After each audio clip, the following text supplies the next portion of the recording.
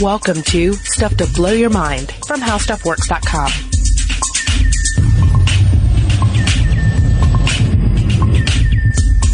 Hey, welcome to Stuff to Blow Your Mind. My name is Robert Lamb. And I'm Julie Douglas. And it is the holiday season. Yes, it is. It is. That is a statement of fact. And it's a statement of fiction. What's your take on Santa? Does Santa come to your house? Did Santa come to your house as a child? Santa, and the idea of Santa was dashed by my brother when I was but a tender 6-year-old. So my feelings on Santa are, pretty whatever. Yeah. He's a jolly old guy. And I do find as an adult, though, that his presence is a bit creepy. Well, I feel like to a certain extent he should be a little creepy because, there are, not to spend much time on it, but there are a lot of different versions of Santa. You have the sort of westernized American Santa who is just kind of an overly positive, jolly, fat man who brings you gifts and it's just all good. And you sit on his lap. You sit on his lap and it's so positive that it, like a certain amount of darkness creeps into it. But then there are the older models, sort of a gaunt, St. Nicholas, et cetera. These type of characters I feel like have more of an inherent darkness to them. Mm-hmm. So they tend not to be as creepy because they're already, the creepiness doesn't grow on it like mold over time. It's already part of the design. So you're talking about more of the European representation of Santa Claus or Sinterklaas, the Dutch Santa. Yeah, the Dutch Santa in particular. Because not only is he a bit dark and a little more, he's still bringing you gifts. He's still the good cop. But there's also a bad cop to this scenario. And in this, I'm of course talking about Krampus. Krampus, the holiday demon, or one of many types of Krampuses, the horned beasts that come down from the hills in the period before the Feast of St. Nicholas and terrorize naughty children, and in some cases beat them with sticks or haul them off altogether, perhaps to hell. But they come in advance, and there are other characters like this, like Belsnickel, that come and sort of terrorize the children and are using the stick as opposed to the carrot to try and get good behavior out of them. Whereas the good cop, Santa Claus, St. Nicholas, whoever, or the baby Jesus on a golden string, if you're Czech, they are the good cop, and they are trying to dangle the carrot in front of you to get positive behavior. Okay, so we're talking about carrot and stick today. Yes. What we respond to. And I just want to read a little excerpt from Santa. I don't know if you've heard this before. A quote from Santa? Well, actually, Did you reach out to him for this episode? It's one of Santa's elves. Sorry. Oh, okay. He sees you when you're sleeping. He knows when you're awake. He knows if you've been good or bad. So be good for goodness sake. Are you familiar with that? Yeah, I'm familiar with that. Those are the famous words. Well, I just can't help but think back to the Panopticon. Yeah. Because we talked about this. We talked about the seeing eye of God. And the Panopticon, of course, is the actual structure that was meant as this concentric prison system with this watchtower in the middle that was watching all of the prisoners all the time. But doesn't this sound a bit like Santa Claus, whether or not it's Santa or Krampus, really? Yeah, the Santa or Krampus, they become this panoptic figure at the center of everything. They're all knowing. They're all judging.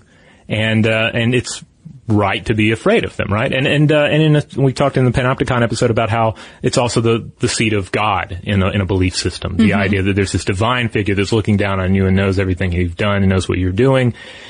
And so that's one of the interesting things about this whole Christmas scenario for children with the good cops and the bad cops with the carrot and the stick, because it's basically a mini day of doom. I've heard it referred to. It's like a model of the more elaborate system that the adults would have had, in which, it's a situation of heaven and hell, of fire and brimstone or eternal salvation. And then for the children, it's kind of reduced to a more simpler, model. Well, yeah, it's an initiation into the Panopticon system, or basically this idea of heaven and hell, yes. Yeah, on a simple level, like people who believe in a divine being and gods or goddesses, like, is any given particular god, is it going to be a benign God that rewards you for good behavior, or is it a judgmental, harsh, angry God that is all about punishing you for sin? And then to what degree do you end up using both? And what sort of personality are you, right? I mean, that's kind of what I probably would have thought about it before. Are you a personality that responds more to rewards or to the possibility of punishment? But it turns out to be a bit deeper than that. And of course, it always does, right? Yeah, I mean, with humans, of course, there's so many layers of cognition that end up being involved, especially in something like religion, but even in folk tales for children, it just gets complicated really fast.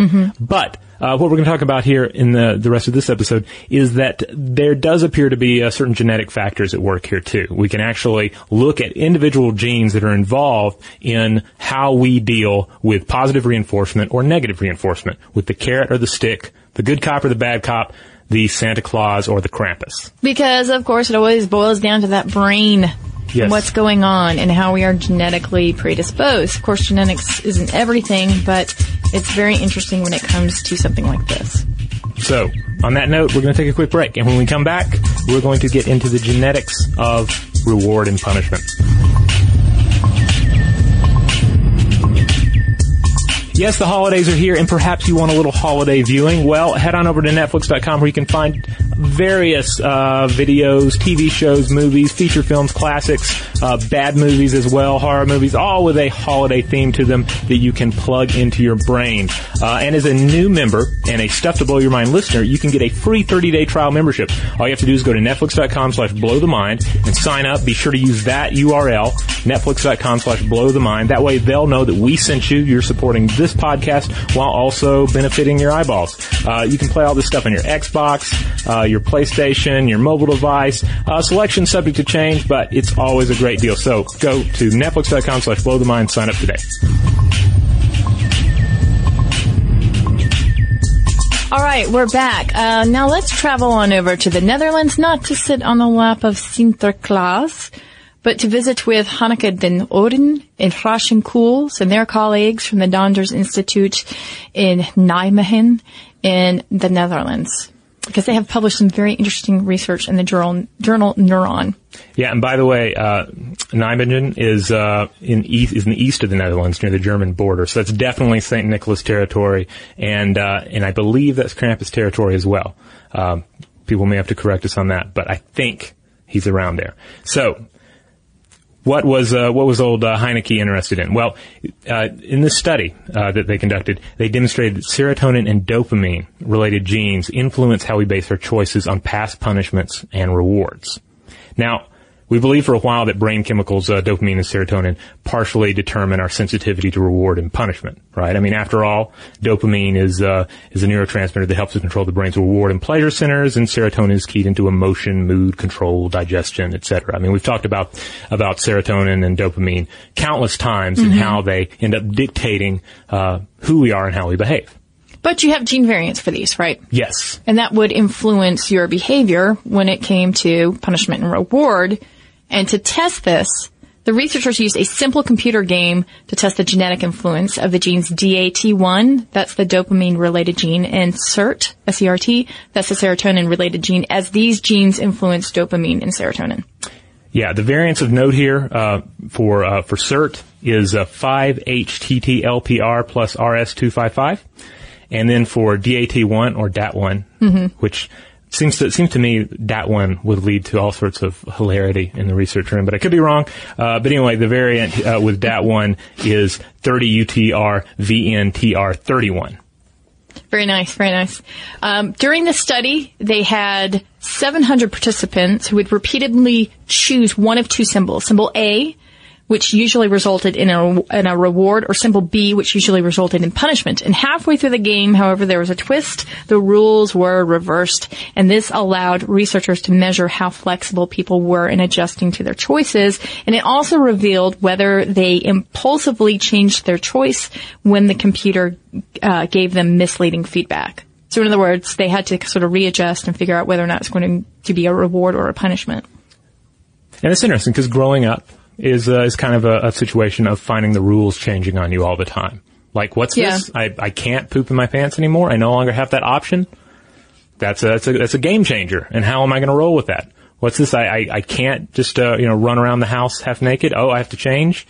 We're always dealing with changes, or changes in our diet as we get older. Or Santa Claus, not real. Are you kidding? Nobody's watching me. Now I get to assess punishment and reward in a different way. Exactly. Yeah. And then how do you end up rolling with that? Yeah. Life is full of revelations and new rules, and our ability to roll with those rules or not roll with them kind of ends up where we land in the grand scheme of things. Mm-hmm.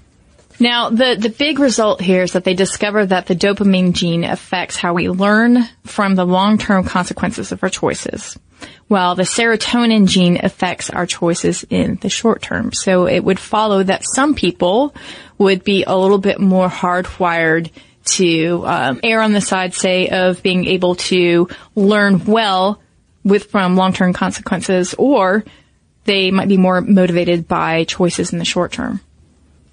Yeah, people's tendency to change their choices immediately after receiving punishment depends on which serotonin gene variant they inherited from their parents. So in other words, SERT is involved in behavioral adaptation following losses. Mm-hmm. In other words, the stick. Whereas the dopamine gene variant, on the other hand, exerts influence on whether people can stop themselves making the incorrect choice that was previously rewarded. In other words, DAT1, DAT1, plays a role DAT1 plays a role in experience-based preservation, or the carrot. Okay. So this is important because a lot of neuropsychiatric disorders caused by abnormal dopamine and or serotonin levels are associated with forms of inflexibility like addiction, anxiety, or Parkinson's disease. So you see this being played out in various chemicals in the brain in the extreme. Yeah. So in this, it goes, the ramifications of a study like this are far more than just, we know a little bit more about how we behave and how we inherit, aspects of who we are. But yeah, this is actually stuff that we'll, be able to use in the future to deal with some of these, crippling disorders. All right, so there's an interesting blog called Neuroscience and the Law, and it's edited by Alex Verbeck, who says, quote, a minority of Parkinson's patients who undergo dopamine-based therapies will develop persistent and potentially ruinous impulsive behavior disorders, for example, chronic gambling. And this is in patients with no prior history of problem gambling, but once they start to get some of the dopamine-based therapies, their behavior changes. Now, Verbeck goes on to say that you can look at, say, chronic methamphetamine use, right? Mm-hmm. Meth. And you can see that it mimics or reproduces the effects of genetic mutations that would predispose someone to impulsive or injurious choices. And what Verbeck goes on to say is that the majority of programs have a long-term thinking and planning, these rehabilitation programs for meth addicts. And what happens is that they suffer from a high washout rate or a high recidivism rate because of this, because it's not really appealing to more of what we would say is the carrot here. And that this is something that when you're talking about neuroscience and law and you're talking about addicts, that you really need to think about in terms of rehabilitation, that inherently the system isn't set up for success if it's not appealing to the correct ways in which the person perceives the reward or the punishment. Yeah, they have more carrot wiring in them at this point. And therefore, it would make sense that that any kind of rehabilitation program would need to be more carrot-centric. Yeah. I mean, and this is true of kids too, even in terms of lying. And we've discussed kids and how much they lie. Something like a 6-year-old drops a Whopper every 90 minutes. By Whopper, I mean lie. We were talking scat earlier, so just to be clear. But it turns out that, again, the reward and not the punishment is really key into curbing lying in kids, because when they see that they haven't been punished for lying, they actually will stop the lying, whereas if they get punished, they continue to do it over and over again. And there's some really interesting studies in this book called Nurture Shock by Poe Bronson and Ashley Merrimack, and they go over this territory, but the point that seems to be arising, at least from a good amount of scenarios, is that the stick isn't always that helpful. And yet, it's one of the, I would say, pillars of society, at least Western society. Yeah, that's always been a big issue, of course, in crime and punishment. To what extent does prison just become a punishment? To what extent do we as a culture become just completely wrapped up in the idea of punishing the guilty rather than trying to rehabilitate people and turn them around and give them some sort of carrot at the end of the hallway? You know what's weird? What's weird? I came across this study that said that if you want to be able to control your impulse, right? And let's say that you're in this situation and there's a buffet in front of you. You are actually going to be able to control those impulses, not by the reward or the punishment of the situation, but by your bladder, whether or not it's full. And I'm not talking about bursting full because, then no cognition occurs other than, hey, I have to go to the bathroom right now. But according to Dr. Meerschaum Tuck, who led a study on this, the brain's control signals are not task specific, but they actually result in an unintentional increase in control over other tasks when your bladder is full and it's saying, hey, I'm full, and you're trying to control that response to pee all over the place. Huh. Isn't that fascinating? Like, you're trying to control that, so then you have a plate full of food in front of you at the same time, and you make the decision to control your impulse on that as well.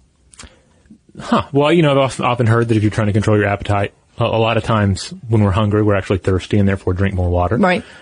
So it seems like it would pay then to keep your bladder at kind of a full level, not to where you're just, you're risking like complete, urinary implosion, but just enough to keep you on edge. Like, I feel it's like sometimes I'm like that when we come in to record a podcast. My bladder will be just full enough that I'm just a little on edge the whole time, without actually peeing myself. And, I haven't really broken it down as to why it works, but and certainly haven't thought about it much in terms of impulse control. But I don't know. I feel like I do better. I perform better if I have a slightly full bladder. You know what? I do the same thing with podcasts sometimes. Yeah? Yeah, I gotta admit. And now I'm curious about you guys out there, if there are certain tasks that you consciously do with a semi or full bladder.